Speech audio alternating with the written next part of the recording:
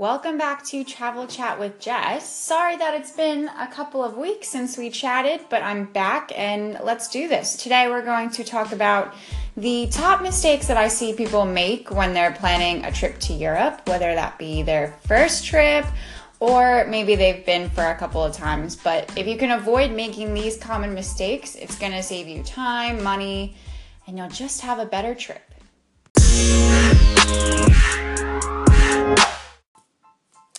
Now, if you're visiting Europe and you're either on a budget or you're traveling for like a few weeks maybe, then I think a big mistake people make is visiting only the most popular cities in Europe. So that includes Rome, Paris, Dublin. Of course, we can throw London in there.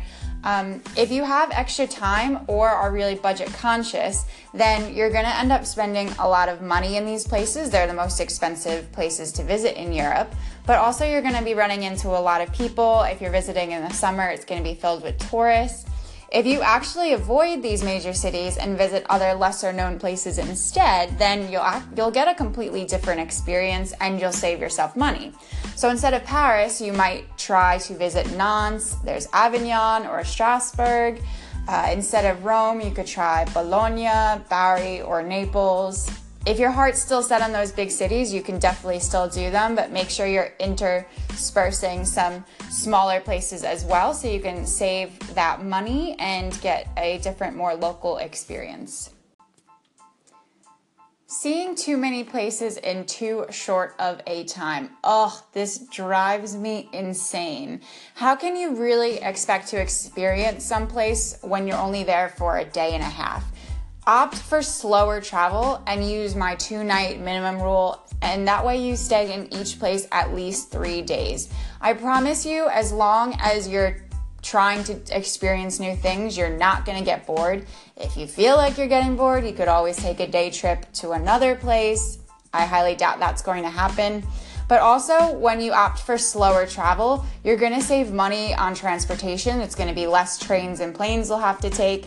And it also means you're going to spend less time of your trip on transportation. It's not really fun if you're spending a majority of your time in the airport waiting for a flight to go to another country. You could have used that time to continue exploring a city that you're already in. Staying in boring hotels. Not all hotels are created equal here in Europe. So try to find some funky boutique hotels to stay in instead of opting to the boring chains like Marriott and such. Or you can rent yourself an apartment through Airbnb or another website that does that. Or just even finding a small little hotel that's family run, or opting to stay in a private room at a hostel as opposed to a hotel. These latter recommendations, you'll most likely have a kitchen too, so you can make your own meals for like the days that you don't want to spend money on food, or if you just feel like having a little bit of home cooked meals that you made yourself. And you might actually find some interesting locals at these places as well. If you've already got lots planned before you even get to Europe, you might miss out some on spontaneous experiences that will pop up once you actually arrived here. I'm all for having a plan in place. I know personally I'm not at the point of my life anymore where I'm totally okay to show up to a country with no accommodation booked. I'm usually happy to have most of my hotels booked with a little bit of flexibility. But try holding off on booking things like major day trips. You might get to a city that you're using as a home base and decide that actually you'd rather stay there and explore more. Or you might hear of another trip that is supposed to be really good but is cheaper. Less planning gives you more room for doing things as you learn and as you go along with your trip. And you also might meet people along the way on your trip that you would like to experience things with yourself. And that gives you the leeway to be able to book something with them if you haven't already booked up most of your days with things you have to do and can't get a refund on. Traveling all over the continent. Please do not waste your precious travel days with waiting at the airport for long flights across Europe or on a train for 7 hours.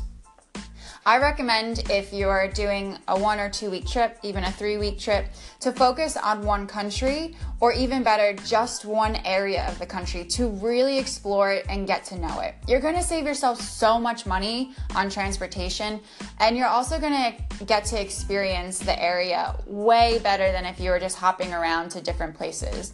For example, you could explore just southern Italy. There's so much to do down there. There's beautiful beaches, amazing cities, great wine, great food, and you could really get to know the locals and how they experience life in southern Italy if you spend a couple of weeks there and not just 2 days in Positano. Choosing the wrong travel buddies. I'm throwing this in there because it's a mistake that I made once back when I graduated from university and I went traveling for a few weeks. Make sure that you and the person or the people that you are or want to travel with have the same, what I call, travel style, and that you're on the same page with how much money you want to spend on this trip, what kind of places that you want to book for accommodation, how much you want to do and see during the day. Would you prefer to maybe just have like one thing planned a day and walk around and explore leisurely for the rest of it? Or do you want to have lots of things to do from as soon as you get up until as soon as you go to bed? It's important to figure that out. And also knowing how much you want to go out and do stuff in the evenings. Do you want to go to bars? Do you want to go to clubs? Or do you want to call it and always have early nights instead? If you can get these things right and make sure that you're on the same page for pretty much everything about this trip, then you should have a great time together. Another mistake that I made is whether you can't find someone to come with you for your entire trip, or if you and your travel buddies aren't quite working out, don't be afraid to go to Europe or to go anywhere on your own. Europe is actually really safe, and loads of people are solo travelers here. As long as you're smart about what you're doing and just like how you would be back at home, then solo travelers are just fine. So don't let that hold you back from doing a trip or doing something that you would like to do, even though your people that you're traveling with, they don't actually want to do it with you. Also, traveling solo means you can literally do whatever you want without having to answer to anyone else or wait for anyone else to get ready to go to dinner or worry about what they're going to think, blah, blah, blah. It's a pretty cathartic experience, actually.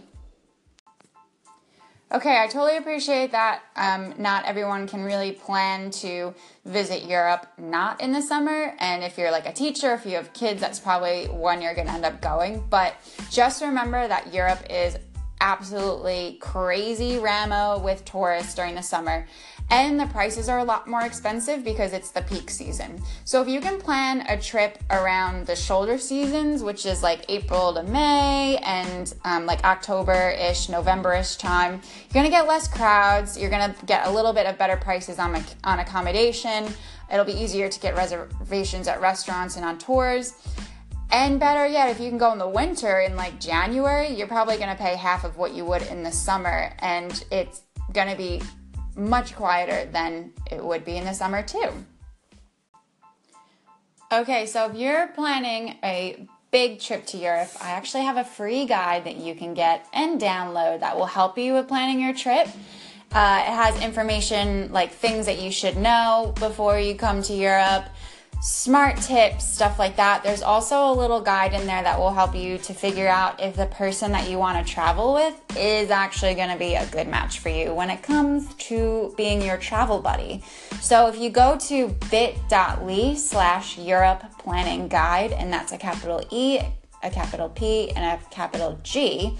I also put this in the show notes and on the Anchor app.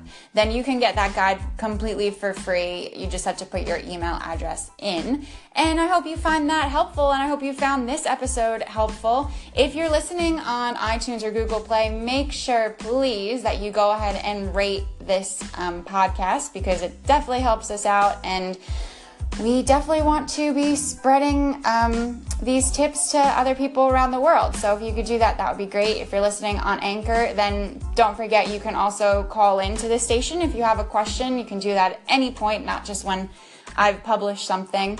Otherwise, I will see you in or I will talk to you in the next episode of Travel Chat with Jess. See ya.